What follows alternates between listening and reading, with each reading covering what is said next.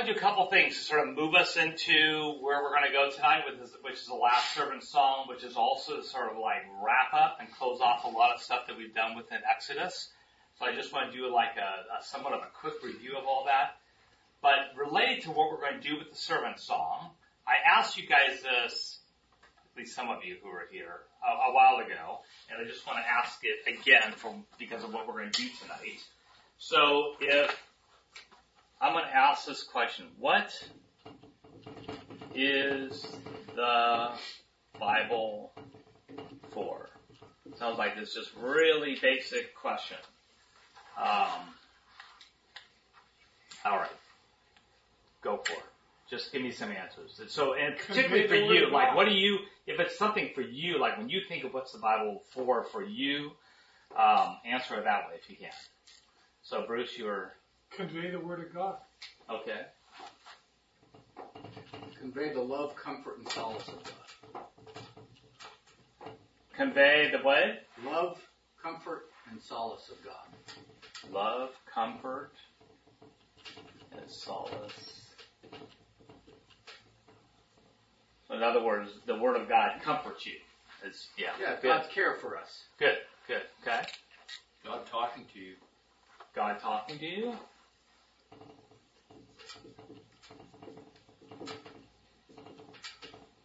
Who He is to His creation. Okay, who He is. So the Bible reveals who God is? Yes. All right. I'll just throw that. We are His creation, yeah. Who we are, where we came from, and where we're going. Okay. Who we are, came from, I like that, going. Come on, Jason. Knowledge. Knowledge, all right. True knowledge.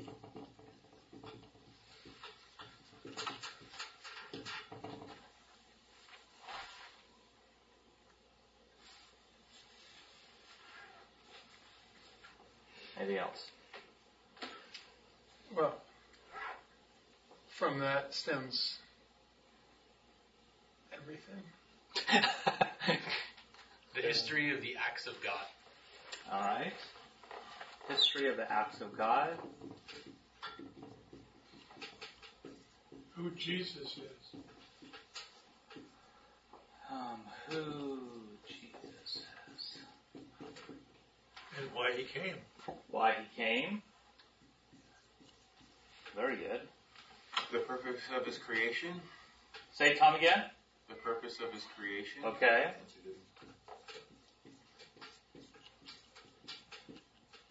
What happened? What happened to this What place? happened? Why are we watching all this stuff right now? Why is all this going on in the world, right? I like that. Actually, that's I like that. What happened? To add on to Steve, the old Billy Graham thing, what happens when you die? Okay.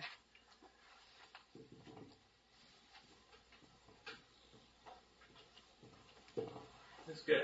It's always interesting listening to how people answer this question. It's to convey the good news that God reigns. All right.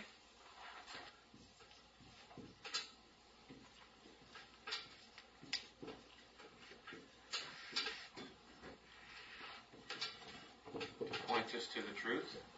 Okay, which is really this. Okay. No, that's fine. Just we can repeat ourselves. Anything else? Is that pretty good? In Romans, it talks about, in the beginning there was a Word, and the Word was with God, and the Word was God. So, Which could be probably around who Jesus is. yeah. Yeah? Eric, what about for you? What do you... I was just thinking a historical grounding of the faith. Oh, okay. All right.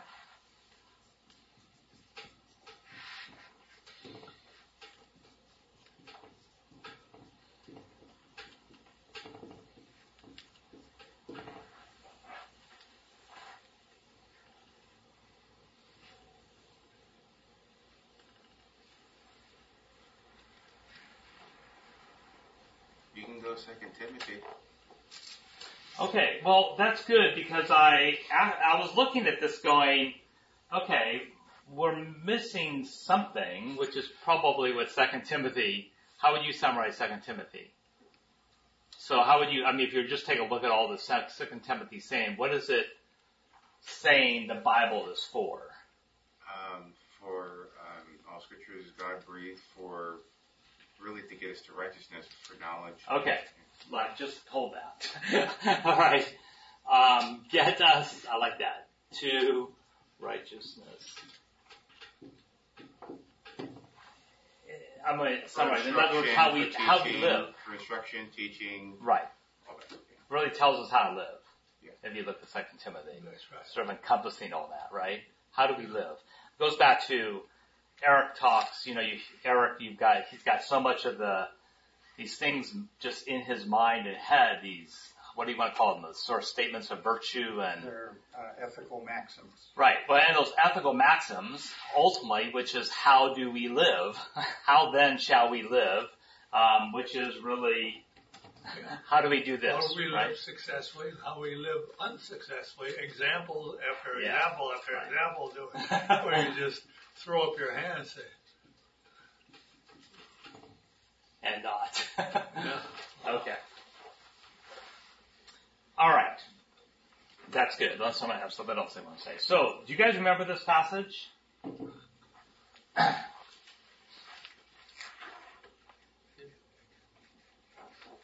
what was this passage telling us for those of you who are here?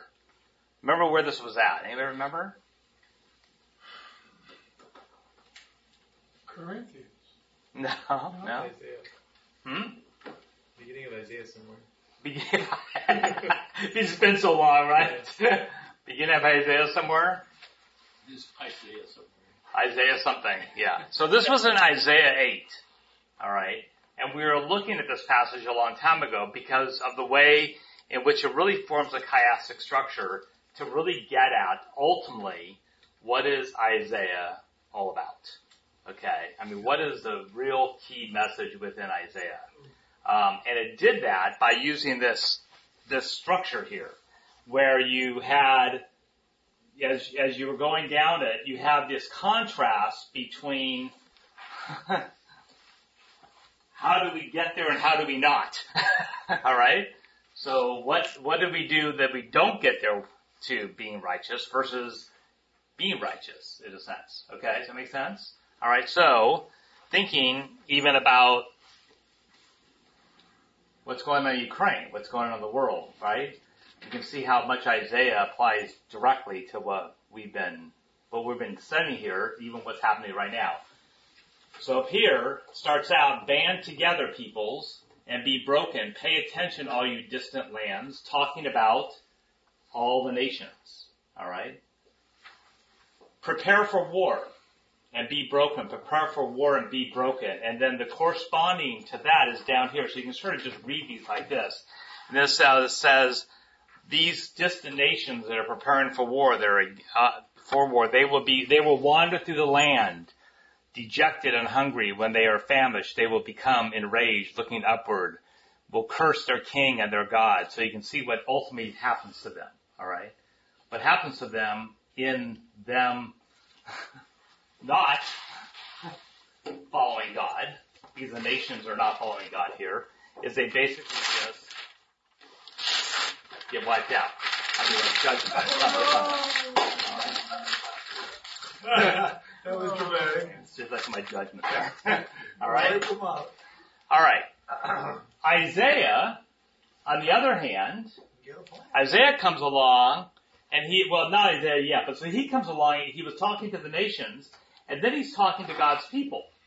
All right? Who should know better, right? And what does he say to God's people who should know better? Devise a plan. Because that's exactly, remember with Ahaz, they were all saying, we're going to devise our own plan, we're going to do our own thing, we don't really need God, right? Devise a plan. What will happen to it? It'll fail. It will fail. Make a prediction. I love this. Doesn't apply to anything today. It will not happen. All right? Encouraging words. Yeah, all right? And then down here, corresponding, when they say to you, inquire of the mediums and the spiritists who chirp and mutter, shouldn't the people inquire of their God? Shouldn't God's people inquire of their God? Should they inquire of the dead on behalf of the living? Go to where? God's instruction and testimony. What's the Bible for? Right? Go to God's instruction, testimony. If they do not speak according to this word, God's word, there will be no dawn for them. Okay. So this is to God's people here. And then Isaiah comes along, and he's the prophet, right? And he says, so this is what the Lord, because now what's interesting is, who is Isaiah listening to? He's listening to what the Word of God says. All right? And he says, for this is what the Lord said to me with great power to keep me, I love this, to keep Isaiah from going the way of the people. All right. What's Isaiah then? Showing us how to be righteous, right? And follow God. So he says, to do that, bind up the testimony. And what was the testimony? All the word of God that was given to Isaiah, which is what we have been studying. So we would not have this word of God to ask that question for of Isaiah if he didn't do this. He took that testimony of God, bound it up, sealed it, gave it to his disciples, and what will he do? I will wait for the Lord who is hiding his face from the house of Jacob. I will hope in him. Here I am with the children of the Lord has given me to be signs and wonders of Israel and for the Lord of armies who dwells in Mount Zion. So that's what Isaiah is doing. And then he ends, almost, was saying that's what Isaiah is doing, but what are the people doing? All right. Again, I'm sure I'm being a little sarcastic here, obviously, but doesn't apply to today, does it? Do not call everything a conspiracy that these people say is a conspiracy. Do not fear what they fear. Do not be terrified. That's what Isaiah is telling people. Yeah. Because if you fear and get involved in the is that the fake conspiracies and what the world's saying, That's the fake news, right? exactly. I guess you could call it that. That's one way people go. But then you have to ask whose version of fake news, right? But for the two houses of Israel, he will be a stone to stumble over and a rock to trip over and a trap and a snare to the inhabitants in Jerusalem. Many will stumble of these. They will fall and be broken. They will be smeared. They will be snared and captured. So Isaiah is saying here, if you put your faith in anything else of the world, you basically are just going to be trapped. Yeah. All right. And I think one of the number one ways we see that we're trapped, and I see so many Christians today in fear. Because we're focused on the world. You and I were talking about that on Sunday. Christians who as we've gone through all the stuff in the last couple of years, and I'm not going to say I fight that myself too. It's so easy to get caught up in the world and what the world's doing and just be captured in this fear. Mm-hmm. All right. And so ultimately, what does he say? He says, you are to regard the Lord of armies only. Right? Emmanuel. Exactly. You're to regard the Lord of armies as holy. Only God, he should be feared. Only he should be held in awe. He will be your sanctuary. So, What does he call it? The Lord of armies? Well, because here we were talking about that he is saying, I'm the one that's in control of everything that's going on in the world. But You think the armies of Russia, you think the armies of whatever, no. He is the one that ultimately is in control of everything that's happening. Because and he will bear that power unto that. Yeah. Because at this point, people are afraid of the armies Yeah. that are coming to invade them. I see. And so he's not only the Lord of all the armies on earth, he's the Lord of all the heavenly armies as well. Heavenly host. Yeah. Of course. Yeah, that was the term for God that they were using a lot, right? Mm-hmm. The Lord of the heavenly army, like what's it's like it? I'm trying to The remember. Lord of hosts. The Lord of hosts, which is the Lord of armies. Actually, the Right. Lord of hosts is the same word as the Lord of armies here. Right. Okay. Yeah. Really talking about, I think, the ultimate. But it's the used vision of often. it. It's not like it's just special in this verse. Right. Correct. It's used often. Yeah. The Lord of hosts. Lord of Yes. hosts. Lord. Yeah. Yeah. Exactly. But it's All like the Lord of hosts of heavenly armies. Yeah. It's like what it means. Yeah. So that's Which- how you- Which is ultimately why do you not worry about the conspiracies of the world? Why do you not worry about the nations, other nations? Why you know, remember Isaiah goes up to Ahaz and says, ask God of anything and he'll do it for you. Alright? Because he is the Lord of armies. He's the one that can stop, conquer everything that's going on. Alright. Alright. So, only he should be feared. Do you guys remember what verse we looked at last week?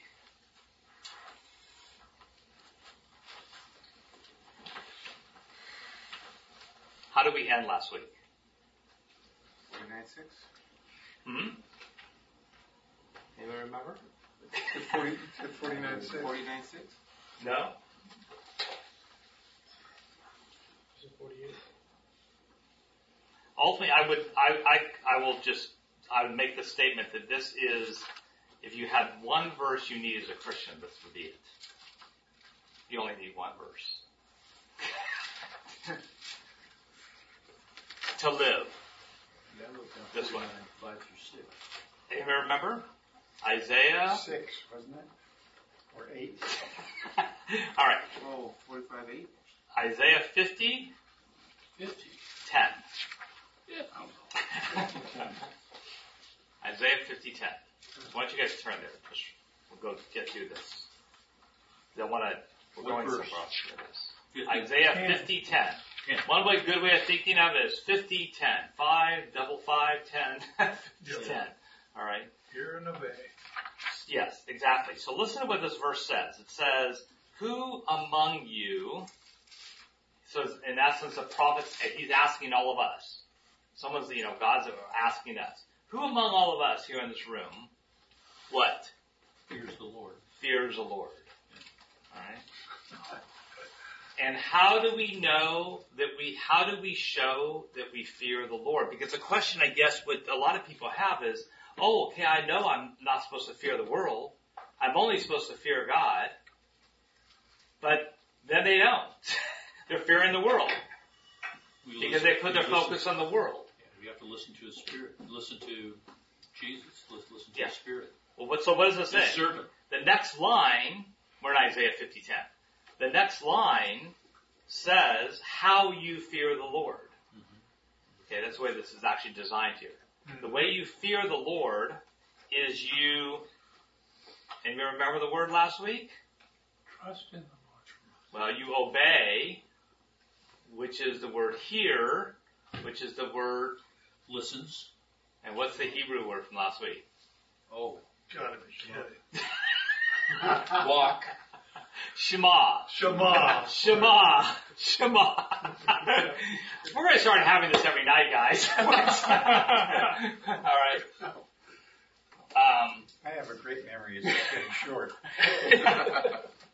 Well, this is a great passage if you ever want to have one passage in your life to keep you focused on the Lord. This is a great one. Because who among you fears the Lord? The one, basically it says, the one who Shema, which is a word hear, which is also the word obey. Remember I told you last week, whenever you hear the word Shema in Old Testament, it's always hear, obey. Hear, obey. They're inseparable. You can't just say, oh, I hear you, God. You have to obey what you hear. How do you And spell what you that? have to be obeying is what you hear from God. It's one word, Shema. It means hear, obey. S-H-A-O-E. S-H-E-M-A. E-M-A. Okay? So who among you fears the Lord and Shema's the voice of his servant? Going back to your question, what is the Bible for? The Bible is the voice of his servant. Who is the servant? Jesus. Jesus Christ. And Reuben, were you saying about John? I mean, you said, what does John 1:1 say, or what were you saying? Oh, in the beginning was the Word, and the Word was with God, and the Word was God. Yeah. Okay. What's the Bible for? It is the voice of the servant, because the servant is the Word of God, which is this servant that it talks about here. We're finding out, okay? This is ultimately Christ who is that servant. Why do we read the Bible? Why do we do this? That is how we get the voice of God. Alright. And it's always been the Bible. It's always been the Bible.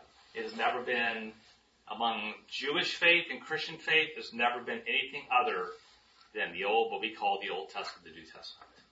Alright. That's the voice of God that we obey. Alright. And then it says, when you do that, it says, let him who walks in darkness and has no light. Most of us think, well, walking with God, everything should be beautiful and be blessed, and that happens for a lot of times. But ultimately, as a Christian, God is probably going to take you somewhere at some time. If He hasn't yet, hang on. Right. It's like a ride at Disneyland. So all of a sudden, you go into the tunnel, pitch black. Yeah. And you don't know what's on the other side, right? And He says, let him who walks in darkness and has no light trust in the name of the Lord. And how do you trust in the name of the Lord? You rely on Him forever. You lean on it. Totally. Yeah. Only. Yeah. So you see, just right here in this one passage, like this is our life. This is what Isaiah's been telling us the entire time. How do I fear the Lord? I fear the Lord by listening and obeying His voice. And then how do I show that I'm doing that and that I trust Him? Is I rely on Him for everything. I do the opposite of what Ahaz did. Ahaz literally completely dismissed God and said, I don't need you. I got it handled. I got this. Yeah. This Which is, all we can summed up. easily do it anytime, right? Just simply say, I've got it myself. This is all summed up in Proverbs 3:5. It is. Trust in the Lord, Lord. with all of your heart, Heart. and Lean lean not not on your own own understanding, but in all your ways acknowledge Him, Yeah. and He will direct your path. Right. And then life is beautiful. And then life is beautiful. But it might not be too.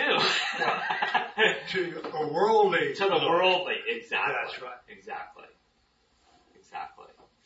I mean, you find, I don't know if you guys have ever experienced, you find anybody who you met who's really strong in the faith, and you will find someone who knows and has walked in darkness with no light Powerful. That's right. and trusted in God alone. Any comments? Any thoughts, you guys, when you're... To me about 10 years ago. This is not our home. His kingdom is coming. In this world, you will have trouble. Right. Or We were talking about, we live in the present evil age. But thy kingdom come, thy will be done on earth as in heaven. There's also the idea that we are to bring into this darkness, we are to bring So- that. Bring so it this on. this statement right here, that you're number 10. Sorry, 50:10. Who among you fears the Lord and obeys the voice of His servant? Right. Okay. Now that is Jesus. We There's know also, that. but that's also us. We are the servant. It ultimately is, well, okay, And- very and- good. And we're only able to access that nature through Jesus. Right. But make no mistake about the kingdom has come. The kingdom is here. It's all around us. And it's coming. Manifest to the full. No, it's not. No, Yeah. Yes. the kingdom is here. Here. What is to come is a new earth and a new heaven. Okay. Okay? So the kingdom never went anywhere. We did. The kingdom's always been here. And if it's Where's for us, sin going to go? what this is, where's sin going to go? God's going to deal with that. Okay. What does that have to do with it? everything. Is his kingdom, is the kingdom still? Sin is in every cell of my existence. No. Yes, his blood has overcome me. There you go. Okay. So there you go. So is it now? It's a paradox, man. It's Is it though? yeah, it's like drink up. This is to me. This is the crux. This is where the rubber meets the road. Right. Well, as Jesus says, we are ones who live in the world, the present evil age, but not of the world. That's right. Right. So That's where the freedom comes. Again, Yeah. why do we need to overcome the world? Why? You never will overcome the So we world. can feed our spirit, feed the Spirit of God. in If us. you will never overcome the world, and that word never is dangerous, first of all. I wouldn't say that again. If we don't have the capability of overcoming the world through God, through Jesus, then what is the point? Okay? Think about that. Why are we sitting in this room? Why are we reading this book? What is the Bible for? Mhm. To show us the path to that reality. We're extensions of him. He has overcome the world. I didn't come over Jack. So then what are you here for? I'm an extension of him. His light is in me. And which, therefore, yeah. So what do you... yeah, I live it out. And what does that Yes, enable you to yes, do? yes. So he is overcoming the world through me. I'm not doing it. I'm just Okay, being let's obedient. get past the insecurity factor, Uh-huh. okay? And go, Yeah. yes, of course, we can't do anything except Right, through through Christ. Yes. Okay, we've established that, Trust. right? Okay, now let's talk about us, the individuals who are living through Christ. That's a big leap, okay, first of all, and it's one that's based on knowledge, right? Which is definitively in here. And we can go, hey, I got this thought in my head. Is that something that I should go any further with or not? Is it in here? If it isn't, no. Right? Yeah, it's a healthy, well-balanced thing. Yeah. Okay, so what are we called to do here? Okay.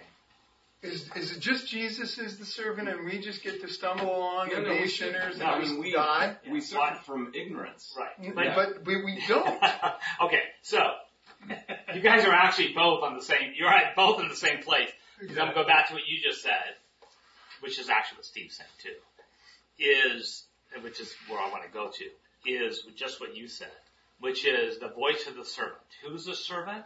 Mm-hmm. Because guess what? Israel couldn't do this, and we just said it. We cannot do it. Which is the whole reason why we're talking about a servant. So that servant is what allows us to be servants to that servant. Right? So we're in this new position that in Christ, we are now to serve the servants. Yep. Right? And the question is why? Which it was actually really good, this discussion you guys are having, which are both, it's a good discussion because you see that tension. Because I don't serve the servant. I serve my flesh. I've done it a lot today. Right. Yeah. Well, but as I would say, and I don't know if he would say My it. attitude Right. needs to serve Right. the servant. So the question is, if we're going to live that way, how do we live that way? Yeah. All right? Because we really are without excuse. We have been given salvation. We have been given this. We've been given the Spirit. Why are we not living in that? Why are we not relying totally on God? All right? Because we need to be focused on the servant who we're serving. If we really knew, and I'm not just talking about for you, Steve, I'm talking for all of us. No, yeah. If we really knew both what he did for us, but also that remember what the word is for servant? You guys better remember this from Galatians. It's not servant, it's Slave. slave. Yes. No longer, Steve, Greg, anybody here, no longer we are not servants, we are actually slaves, which means that we have ownership. And the person who owns us, the one who controls us, is the one who died for us. And we are not supposed to be serving the world or our flesh or anything. We're supposed to be serving Christ alone. Yeah? Yeah. Now- When we serve the world, we're slaves to the world. Exactly. And slave to all the sin that encompasses. Right. Turning away from that as well as we can, and through the Spirit, we become slaves to Christ. Right. But it's a bond slave. Yeah. I think, where it's voluntary in a sense. It's not, we're not being beaten to do it. It's by choice. Right. So one of the things, You are not your own. You've been bought with a price. yeah, very good. Exactly. Yeah. Okay. So that's where I want to go to next. It's actually the reason why we're going to go to in the next several weeks. Because as we talked about here, and someone said knowledge, right, in this part here, is why do we let the flesh get to us? Why are we not serving the servant all the time? Why are we not slaves to him all the time? One way of answering that you want to almost start with is, do we really know what he did for us? Okay, do we really get it? Because I would throw out, if you really got, and I don't mean just like, oh, I hear it in one ear and not the other. But if you really know what Christ did for us, if you really take that to heart and get that, you will have the only thing you'll want to do is serve him. Because if you really get what he's done for us, what did this Jesus do? Yeah. And we sort of say that off the top of our heads, but do you really grasp? Has that really hit you? This is what Christ did for us. What happened on the cross? No greater love is one who dies for his friend. Right, exactly, okay? So that's what I want to look at. And that's what the servant song. So what's interesting is we're going through these servant songs, we start uncovering the problem that Israel isn't doing it. The problem is we can't do it. And we start finding out we need a Savior to do something. To make it so we can be that servant. So we actually can do this. Alright. And that's what this last servant song is about. It's all about, what did he really do for you and for me? Open the door. Yeah. Okay, so I want to look at that. Start tonight. You start taking a look at that question. To the point where if someone says to you, what did Jesus do? You're going to probably say what I heard over and over again. Okay? For many years while I was involved in the New Age movement. Over and over again. What did Jesus do for you? Died on the cross. Mm-hmm. My very first girlfriend, 18 years old. Okay, I'll never forget. We were by a fireplace, and she was Catholic, and I'd never been to church in my life, and she was telling me about how Jesus died on the cross for me. I'm like, you've got to be crazy. That's the stupidest thing I've ever heard in my life. Why would someone die on a cross, and how can that have anything to do with me? He's dead. I didn't get it. And it took me 10 years from that point to finally get it. All right? I think we just don't realize how much Jesus loves us and loved us. That's the key. Right. It's that love he has for us that if we can experience that and become part of that, then he can do his magic through us. We can maybe walk around and stumble a little bit less in the dark. Right. So I want us, including myself, because I'm already learning a lot that I know, is sort of equip us to try to say, do we really get it? Get it. Because if you really get it, you're going to be his servant. Do we really get what Christ did on the cross? All right. And I know you do a lot of apologetics, Pete, right? You've done stuff with that. I could be doing more, that's for sure. You what? I could be doing more, that's for sure. But that's part of what apologetics is about too, is making the argument. Yeah. All right. Yeah. How do you say and show what Jesus did? Why is that even important? Who cares? Right? So, all right. So that's what we're going to do. All right. You guys ready? Put your seatbelt on? Yeah, let's go. We'll go for the ride. All right? Hit the ground running. Okay. So here are the ground rules we're going to start with tonight as we start looking at this. Is for tonight, what I want you to do is pretend like Isaiah 52, starting at verse 13 to 53:11. That section is the only thing you have. Everything else with the Word of God is gone.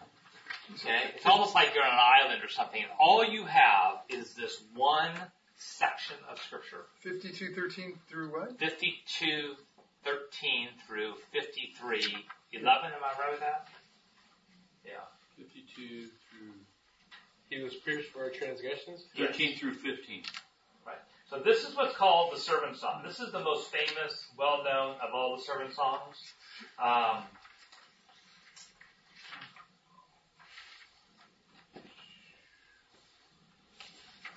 Yeah. So everyone see that? There's. And does everyone have that? You guys all have. Everyone has the Bible. So I want you. So go ahead and turn. So 52. So it goes through 12.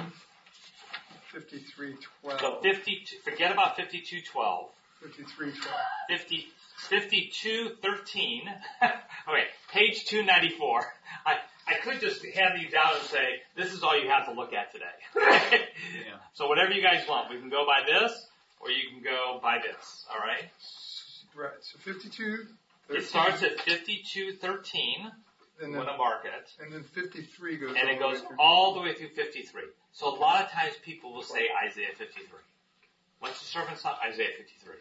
Most of you will hear that, but it actually starts in 52:13. How do we know that? Look at it. How do we know that? Which servant song is this? This is the fourth. So this is the last final. And I'll tell you right now, this piece of scripture could be said, this is the most important piece of scripture of all of the Old Testament when it comes down to asking the question, what did Jesus really do for us? Alright? This part of scripture has been talked about, written about, probably more than anything else in scripture for thousands, for 2,000 years. It is the central passage that describes who Christ is and what he did for us. And starts to give us a glimpse of what does that mean as to how we're to live. Okay. So, everyone follow me so far? So it starts at 52:13. Again, I want you to pretend, as we read through this, that this is all you have. Okay? I'm going to cheat a little bit, a couple places with that to give us some context.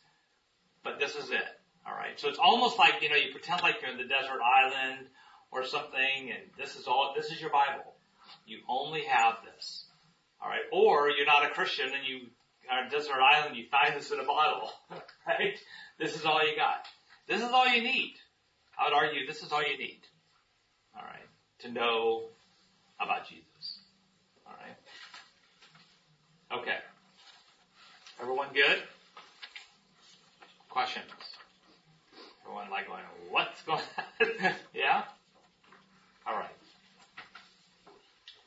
So why do I say that the servant song starts at 52:13? What's our signal that it starts there? He says, behold my servant. Shema. Yeah, very good, Charlie.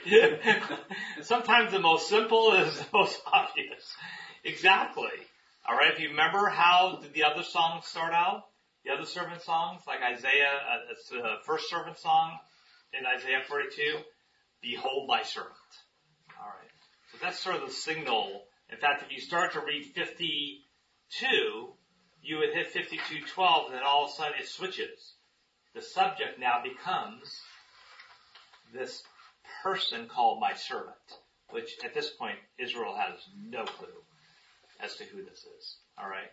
We are able to look back because this passage is used so heavily in the New Testament to tell us this is Jesus. Alright? Okay. So let's just start out. So behold, and behold is like, listen up everybody. Listen carefully, because this is the servant.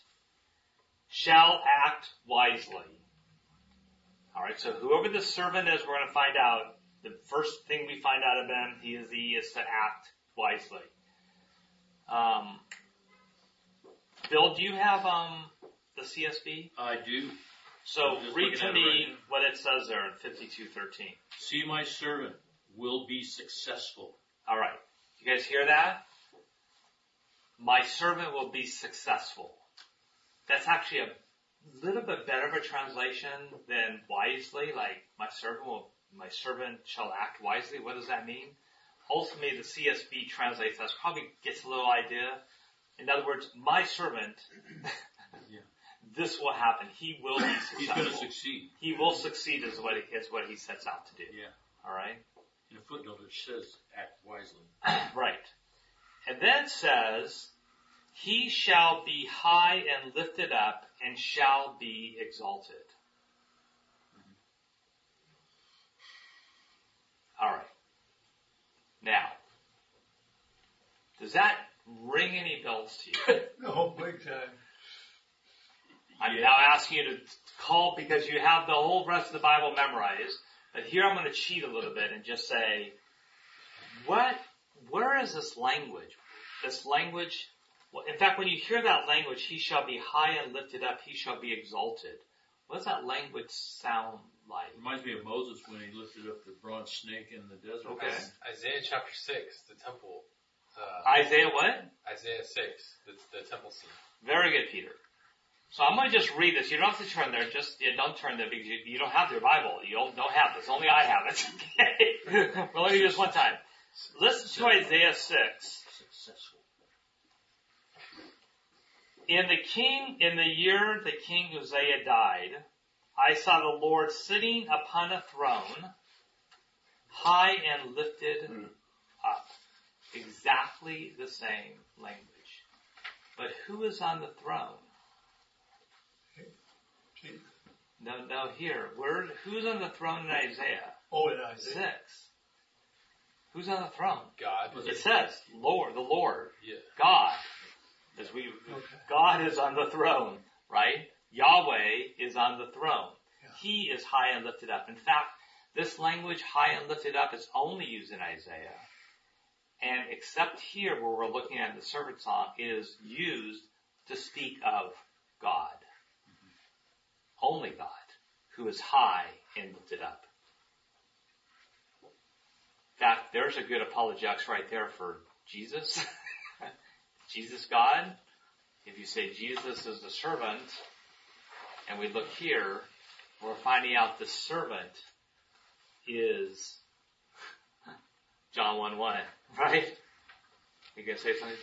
Yeah, there's other verses, Mm-hmm. but it's to contrast, like, who is not God. So they say, you wanted to be exalted and lifted up, Yeah, but you will be brought low. right. You Very will be good. brought low. Very, very good. Right. Yeah, in fact, that's in Isaiah. Like, you wanted to be God, Right. but you were Say that cast again. down. What'd you say there, Peter? So let me, I'll read it to you. Yeah. So there's other verses he's talking about where it's not used in the positive like God's high and lifted up, because only God is, but Yeah. where, what do we try to do as men, as humans? We try to lift ourselves up. Yeah. Or like Satan. Or Exactly. someone else. Exactly. Not Anything. Christ. Right. Anything other than God. Yeah. Right. Let another praise you and not your own mouth. Yeah. Right? Yeah. Prophet. And I'd say, Steve, if I can, I mean, one of the reasons why we fall, and the reason why we end up not following Jesus is because we try to be high and lifted up. Alright? It says in Isaiah 2:9, so man, and by the way, the word man there is Adam, actually Adam. Alright? So man is humbled. Each one is brought low. Do not forgive them. Is that the one I wanted to look at? Oops, I just had it there. Oh, yeah, oops, hold on. I just had it. Where was it? I just had it about where he was lifted up. So man is humbled, each one is brought low. Do not forgive them. The haughty looks at the man shall be brought low, and the lofty pride of men shall be humbled. So it keeps talking about this bringing low, because what do men try to do? They keep trying to bring themselves up. Okay? But only one is high and lifted up. All right. So you see right there in 13, as we start out this whole section, the very first thing we do is we start finding out who is this servant? He's someone who is been lifted up, high and lifted up, equal with God. God. All right. It's kind of an oxymoron. The power is through obedience. Yeah. Exactly. Why is Jesus Yeah. why is Jesus high and lifted up? Or And has been exalted because he was Obedience. obedient to the point of Total submission. exactly. the servant of God is God. Say it again? The servant of God is God. Yeah, right. But the servant is God because the servant of God And brought himself. And what is that the example of? In order for us to follow in Christ's footsteps, that full and complete submission to Christ then enables us to walk with Him.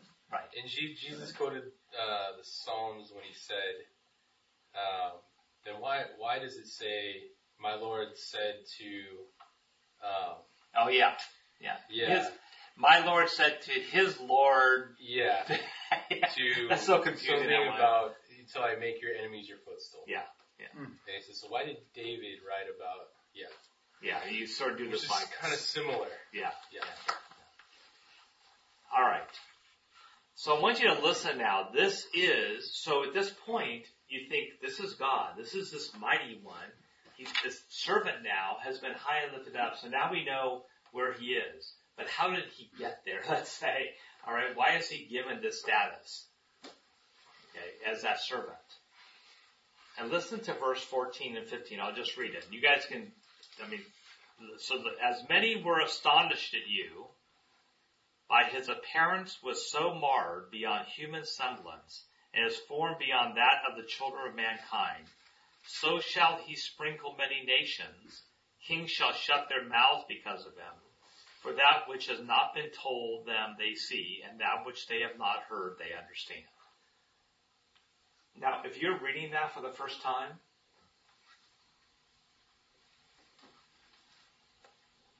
what do you think? What's happening here? Do you see a contrast happening? It's a revelation. It's a revealing of. And what's it revealing? What is it saying about this servant? So God's describing this servant that's highly exalted. and he's highly exalted, but now he's describing who this highly exalted servant is. And what description would you expect? Power and authority. You would expect power and authority, right? You expect power and authority. You would expect. Well, there is power, right? Because the kings shut their mouths. So that's power. If kings shut their mouths. Yeah, but why do they shut their mouths? Because they finally understand what they hadn't heard before. And what is that? Respect. Respect. Is what? Respect or reverence. All right. Well, and so there's a couple different understandings of this part of 15. One can be, they see who this Jesus is, or the servant. But another one is just their amazement. In part, it's seeing who is the one that's highly exalted and lifted up and given this power. Is it who they expected? No. It goes back to Israel, right? What was Israel expecting? A king. And what did that king look like? What name of person did that king look like? They thought he was going to look like King David. David. And of course if you're a ruler, if you're a king, everyone dies before you. Right? You're the last man standing. Like, And he did the exact opposite. But in Jesus' day, the kings didn't shut their mouth because of him. Sure. Like the kings of his time that saw him didn't shut their mouths. It's all the kings of the earth, following that. Well, because you're seeing here, right? You're seeing this. I'm going to just say this is called the almost not yet, right? Is that you have the idea of who Jesus has done and what he's done on the cross, and ultimately what's going to happen at the very end of time. So if you go to Revelation, you will see in Revelation that what happens, all these, what's Colossians say, right? Every knee shall bow, every tongue confess that Jesus is Lord. Yeah. And you see that the nations, as we can time by Isaiah, come, alright, and they all recognize from Isaiah 2, they all recognize who this Christ is. But look at the description of it. What about Herod? What about Herod? Yeah, and Herod, Pilate, those are some examples of where they... Think about the power that Christ demonstrated authority by not answering him. Yeah, exactly. With That and Herod, wouldn't happen. He'd get his head cut off. Yeah. Why? And nobody did. And Herod shut his mouth and said, "Oh, I'm done with him." But Pilate was surprised because he said, "Don't you know I have power over your life?" And he says, "You have no power, but what was given to you by God." And what did Jesus look like at this? Go, Tom, you can say. No, just looking at this, it does refer to Romans 15:21. Yeah, it does. Right. Those who were not told about him will then see, and those who have not heard will understand. Which is also the opposite of Isaiah 6 for Israel. That hearing, they will not understand. Seeing, they will not perceive. Yeah. But the nations will see. And ultimately, right? They will understand. They will understand, and they will see. Israel will not. So this could be just follow. This could be taken in some different ways. One can be taken is that they get who this is and they're still sort of scared or doing something about it. Another one is that they actually get this is the Lord and we want to come to him. So as an example, you talk about Herod, right? What did Herod do when he found out a baby was born? He went out and killed all the 2-year-olds. That's right. Every one of them. Because he, in a sense, at this point, he actually was fulfilling this verse. He understood something's happening. There's a little baby out there, and this baby is going to threaten me being the king. And he understood. Not necessarily in a positive way, but he understood. So what did he try to do? I'm going to go kill all the babies that I think could potentially be. Don't you think, Greg, he was probably thinking, though, that it was a political king, like a king? Oh, absolutely. Not a Messiah king that hasn't talked about another kingdom. Yeah. Yeah. No, absolutely. Okay. But if you think of a king, what would you guys think of today? If you think of someone who's in power, I mean, think about how you think they look to the world. How does a king in power look to the world to show by today's standards? Yeah. Very goofy. Yeah, every one of them. But it's supposed to be regal, handsome, majestic, strong. Right. Yeah. Look like an authority. Yeah. Yeah. In 14, the CSB reads, "It's just as many were appalled at you. His appearance was so disfigured that he did not look like a man, and his form did not resemble a human being." So when was that? When he was flogged. That's right. When they brought him out with the robe and the crown of thorns. Exactly. I think at that point, Pilate was hoping, all right, look at the man. I think we've done enough, don't you think? And instead, no, let's crucify him. No, you just gone halfway. Let's get this done. Yeah. When you look at the movie The Passion. Yeah, I was just thinking, yeah. I mean, how many of you have seen The Passion? Oh, yeah. Yeah. I mean, it brings me to tears every time I see it. Right. The Passion, pretty brutal. this passage is what he tried to bring out. This whole part we're going to be looking at right here. Exactly. This is what he really tried to bring out about who this Jesus was, is to really show a fulfillment of these Isaiah passages we're going to be looking at all the way through, I think, 3 or 4. Okay? This is what the king looks like. This is what the Savior of the world looks like. And the Passion, if it did anything well, it brought that to just... It's like everything everything's upside down. Right. It's just the opposite of what you would think. Yeah. Everything. Yeah. Every bit of it. Which has us be cautious as we look out in the world and we try to guess what the world's doing. Yeah. You know? It's like, God's ways are not our ways. They're not. Yeah. So notice in 53 then, who has believed? It's almost like sort of saying, this sort of continues this thought about what the servant looks like. Who has believed what he has heard from us, and to whom has the arm of the Lord been revealed? And now listen to the description. For he grew up before him like a young plant and like a root out of dry ground. He had no form or majesty that we should look at him, and no beauty that we should desire him. He was despised and rejected by men, a man of sorrows and acquainted with grief, and as one from whom men hide their faces.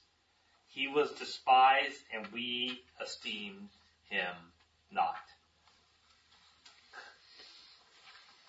Rejection. He wasn't valued at all. Yeah. And who were the ones that despised them and hid their faces from Jesus? Religious leaders. All the religious leaders were one. Yeah. Keep going. Yeah. Look All the what ones Jesus- saying Hosanna. The Jews. All the ones saying Hosanna, all the religious leaders, keep going. Who else? Well, the devil for sure. Well, look what Peter did. Denied him. There you go. What's that? Peter denied him. Oh yeah. The ones closest to Jesus, And they all ran who off. walked and talked to him and saw him do the miracles, Ran off. turned their faces away from him.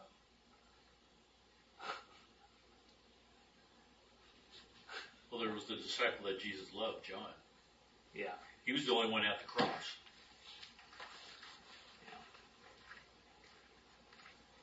It's amazing.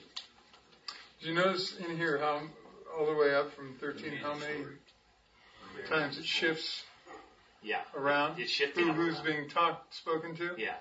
He's even God speaking to Who has Jesus. believed what he has heard from us? Yeah. Yeah. Right. Hey, quick, I got a historical question for you. In 52 and 53, where in the timeline is that? And as far as Babylonian, They're in exile. they're in exile right now. Right. Totally. Yes. Isaiah. And Isaiah's dead. Sorry. Israel. Well. Yeah. Isaiah's passed away, right? He's gone. Yes. At that 150 time. years ago. Yes. Correct. That's correct. Isaiah's gone. Israel is in exile. Israel is. Some of them will have come back from exile. Okay, probably if some of them come back. But ultimately what's happening is they're not fulfilling their purpose as a people. Yeah. They're still in fear of the world. They're not here. Which is exactly why it's like they need a savior. We need a savior. Persia The world hasn't needs a taken savior. over though. Yeah. What?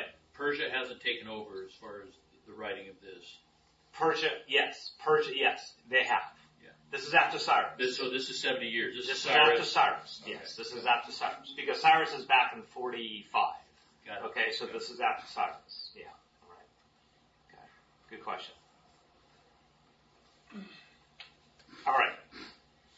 So, you guys, anything with the description here? You see what's happening is you're painting the servant. You just think about like today. I was just watching. Yeah. Like, TikTok and all these things of all this stuff. Everybody's now with social media trying to be the next great star. The next thing you get all these likes. Your next thing. Ultimately, it's all about trying to what? Be high and lift yourself up. Trying to make myself look somehow better. And also make money. And which is so you can monetize all that stuff. Right. Yeah. You make money. All right. I know someone who's made millions and millions, and it's sick. Just on how they did that. So it's just like, wow. Which means for them to make that money, someone has to be watching that, right? To be able to do that. But anyway, we won't get on to all that. We need to put you on TikTok. I know. I want to be low and despised. Low and despised. But that's how the world is. Everything's about us trying to Exalt ourselves up. Well, are you just trying to exalt yourself here? Am I trying to exalt myself? Correct. I don't know. Am I? No. Okay.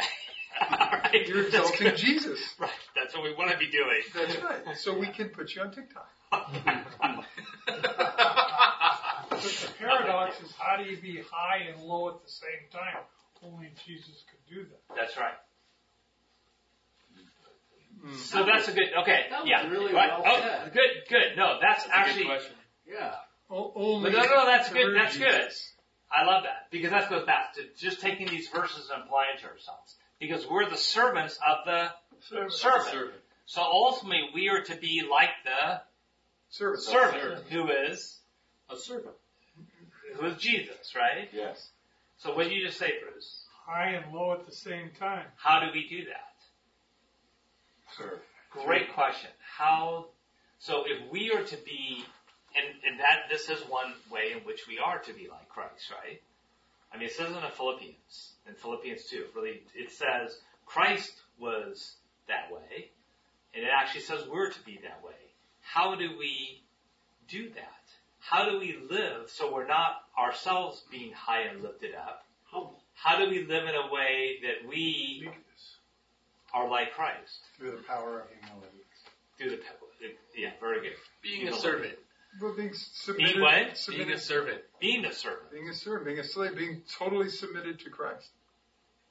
Give me some examples of that. Have you guys, what are some examples about how you can do that?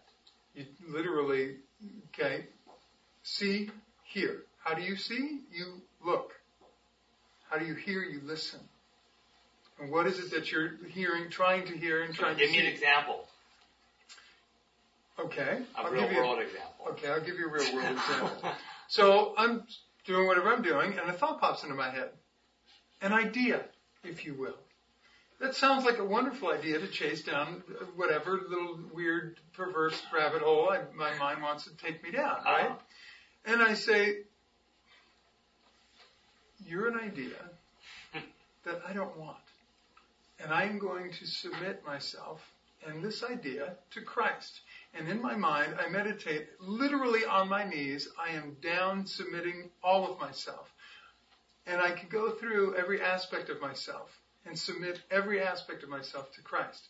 My sexuality, my physical form, my health, my thoughts. I just mentioned to you my communication skills. Sorry, Steve, still not there yet.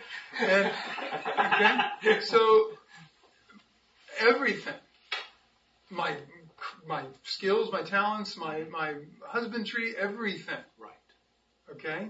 Submitting that all consciously to Christ. Because I've tried every other way. Even the idea of what has Christ done for me. Okay? I even have, Sarah did a beautiful painting of him after he's been beaten that sits right on my desk. Okay? That wasn't enough. It just requires complete submission and all day, every day for me to be in that place and then let God do the work that needs to be happening. Because I can't do it. Yeah. I've tried. How about others? How do we do that? How do we practically live this way? Or do you have examples of how do we live that way? Were you saying, Serve others. Peter? Bear each other's burdens. So what's a way you do that? Putting others Well, before yourself. if you can see a brother who needs help and you can carry some weight, I don't know, maybe he's having marital problems or needs financial help or needs wisdom or something, and you can help carry some weight, direct him to God, help him in some tangible way, then those could be something. Mm-hmm. Yeah. In the book I read, earnestly pursuing obedience to one another. No one is to pursue what they judge better for themselves, but what they judge better for someone else instead. So now put that into real life. Put that into something that really, an example. Or can I give an example of your life? I'm going to ask you if I can share. Listening. So can I share what you told me about what you did with your wife? Yeah. Okay. So I'm going to give you an example, real world example for Eric.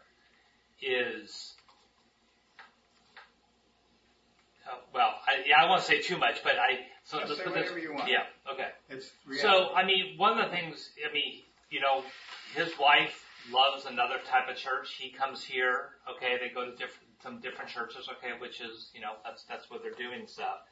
But what Eric decided to do was to say, you know what? I'm going to go with her to her church. At your suggestion. Well, he did that, Your okay? suggestion. But he went to the church with his wife, showing, hey, I'm there and I'm supporting. Greg, if you force him, he doesn't get credit for that. What? I'm just kidding. Yes. Good job, Eric. Yeah. Anyway, I'm just, but I mean, there's whichever. The point is, You didn't think you were going to get through this. no, I'm trying really hard. You did a good job. I'm trying to embarrass you guys, and I'm getting embarrassed. That's because you were part of the whole thing. I know, but well, it's a good example. The example is that, you know, he said, you know, I don't necessarily like going here, but I'm going to, you know, take one of my Sundays and I'm going to go there. All right. These little things are big things. Okay. That's what I'm talking about. Real practical. How do we do what you asked, Bruce? And we actually have so many opportunities to be the servant of the servant. See, you were a servant. You were a servant. And this is a great example because you put your needs behind and Eric's needs in front. And Eric did the same thing for his wife. You know, it's more important to the needs of others than your own. So well, that's why we're all. That's where this Philippians. I was just reading this. It makes so much sense. Read it. Go ahead and read Philippians. Christian humility. If then there's any encouragement in Christ, if any consolation of love, if any fellowship with the Spirit, if any affection and mercy, make my joy complete by thinking the same way, having the same love, united in spirit, intent on one purpose. Do nothing out of selfish ambition or conceit. And how much, just right there, do nothing out of selfish ambition and conceit. How much that drives us. But in humility, consider others as more important than yourselves. Exactly. Everyone should look not unto his own interest, but rather the interests of others. Earnestly pursue. And that's what you did. That you just demonstrated it. And so did you. And that's what, right. And that's what we have. We lost a member, but that's okay. Yeah, that's, but, okay, so keep reading. Keep reading. This goes to what Bruce said. Keep reading. You want me to keep going? Yeah, because it's really important to keep going. Well, okay, Christ's humility and why are you doing, the question is, why do we do this? Keep reading. It unites us with Christ. Keep reading. Okay. Adopt the same attitude as that of Christ Jesus. Listen. Okay. In other words, adopt the same attitude as He your was servant. existing in the form of God, did not consider equality with God as something to be exploited. Instead, he emptied himself by assuming the form of a servant, taking on the kindness or likeness of humanity. And when he had come as man, he humbled himself and becoming obedient to the point of death, even to the death on a cross. For this reason, God highly exalted him and gave him the name that is above every name, so that the name of Jesus, every knee will bow in heaven and on earth and under the earth, and every tongue will confess that Jesus Christ is Lord, to the glory of God the Father. Amen. Right there you see that link, because what Christ did on the cross, we live that way because of what he did. Yeah, Peter. So Matthew 20:26. Not so with you. Instead, whoever wants to become great among you must be your servant, and whoever wants to be first must be your slave. Just as the Son of Man did not come to be served, but to serve and to give his life a ransom for many. Yeah. Yep. And, Same type. and that, but what he did for us on the cross, in terms of, and fear nothing but God, right? Mm-hmm. So when you take it to the full extent of, to the point of death, to the point of death on the cross, like the worst way of death. Right? When you submit yourself to that level that he did, and he enables us to access that within ourselves. Right? Suddenly, what do you have to be afraid of? Right. I was just talking about this to an atheist guy who's like an owner of one of the galleries, and it's not just the cross that was, because people, there are worse deaths than the cross. Like, people can invent But that's just the symbolic, that's symbolic. Well, one, it was, his humiliation and being despised and that. But what happened on the cross? Right. Christ had to take the wrath of God and essentially almost like absorb all of our sins, take our sins upon him. Not almost like. Yeah. Right. Take our sins upon him. That's the real pain and anguish of the cross. That's right. And we can't understand that because if Peter was crucified, he was crucified upside down. There's a lot of people that were crucified. Right. That is just symbol. That's like a physical symbol. That's not what Christ agonized in Gethsemane about in the garden. That's not what he agonized over. He agonized over the wrath of God and the sin that he would have to take upon himself. Right. That's the part that we can't. That's what he came to free us from. Was That's our why sin. We would have no hope Right. of following this. Right. No hope if it wasn't for what he did. he suffered more than anyone who's ever existed. One, he's an infinite person, so he's capable of infinite suffering. But two, it's he's taking on like the suffering of humanity, all humanity combined. C.S. Lewis said, the greatest suffering for a person, an individual, is only so much for each individual person. Right. It's not like the cumulative suffering of humanity is on everyone. So the argument of why does God allow suffering to happen, it's illogical if you don't consider the suffering of Christ. Why did God allow himself to suffer far beyond anything that anyone has ever suffered? Now that's like a real question. And those questions, so the questions that Peter's bringing up right now, those are the questions that are essential for us as Christians to be able to answer for others who ask those questions, which is exactly where we're going to spend the next few weeks in, is that you will be able to answer those questions. That, in essence, what he's describing there, that is atonement. We have this word called atonement, but that is it. What is it that Christ did that no other human could be that he did on the cross? Why? And when you understand that he's done that for the entire humanity, what's our choice but to be his servant? Yeah. Well, just really quick to add on to that is, I think, at one point he said, God, why have you forsaken me? Meaning that at one point, he was always in communication. God is in him, he was in God. Always. That's separation happened. And in a way that is hell. Being separated from God. So, part of that atonement, I think, gets down to him actually experiencing that himself, being separated from God for whatever, a moment. Yeah. At least that's what I read. Well, and that's what we're going to look at. I'm not going to comment too much more yet, Tom. Just circling back to the original thought around how are we high and low at the same time? Yeah. I kind of think of Jesus in the Garden of Gethsemane. What did he do? My mind goes to he used the authority of the word to combat the evil that was coming at him. Mm-hmm. Yet he remained humble or low, in yet his authority of who he was and who he came to be. But he used the word to combat the things that come at us on a regular basis, whether that's sin that firing arrows that come at you, right? But to humble yourself and then you'll be exalted. In a sense of taking that high-low approach, where you kind of looked at it from that model standpoint. I don't know, but that makes sense. Yeah, that's good. Yeah. Jason. Just not answering that question. I know we'll spend a couple of weeks in there, but and sort of what Steve and I were talking about. This is 65:17, Isaiah. Mm-hmm.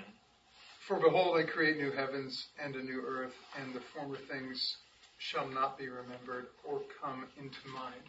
So why did Christ come and do these things? In order to set this up. Mm-hmm. But be glad and rejoice forever. Yeah. That's now. In that which I create. For behold, I create Jerusalem to be a joy, and her people to be a gladness.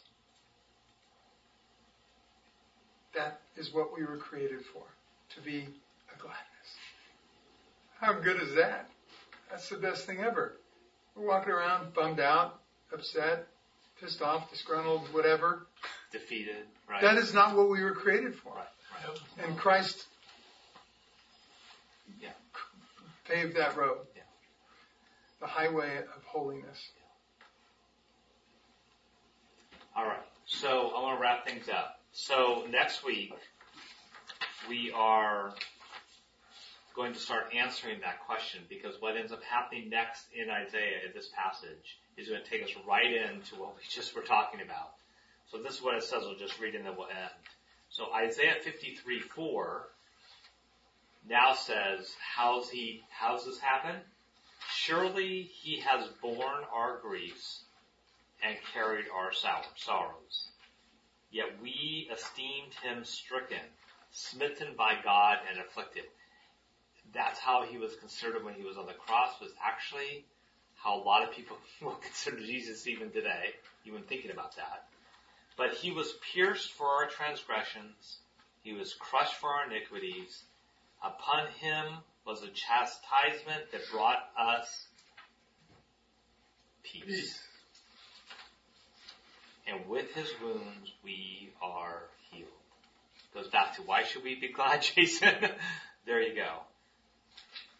All we like sheep have gone astray. Not some, not just me, not just Steve, I know we're in this together, but all of us have gone to sheep, gone astray. We have turned everyone to his own way.